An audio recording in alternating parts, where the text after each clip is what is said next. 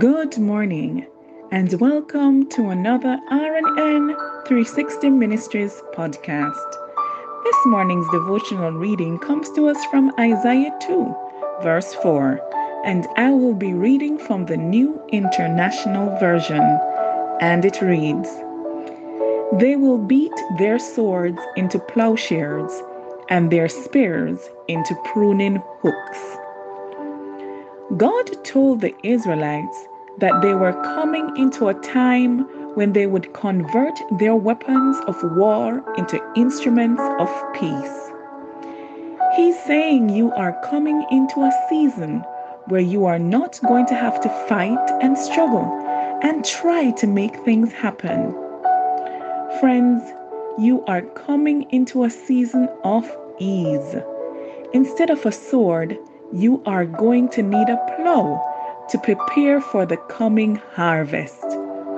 You can put your spear down because you are not going to have to go attack and try to get back what belongs to you.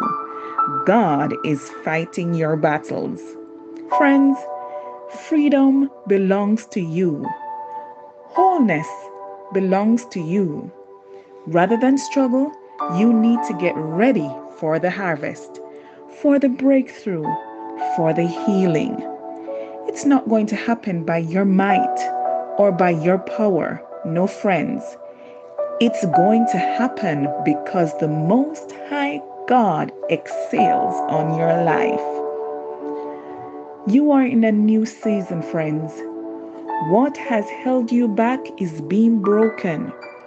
You are coming into harvest. Dare to believe and declare it. Let us pray. Father, thank you that when I go through seasons of struggle and pressure, that I have your promise of a coming season of ease.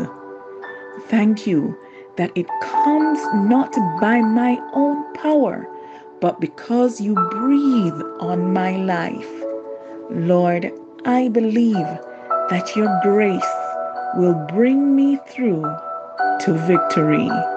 In Jesus' name, amen and amen. Beloved friends, have yourself an awesome day. And remember, we serve an awesome God.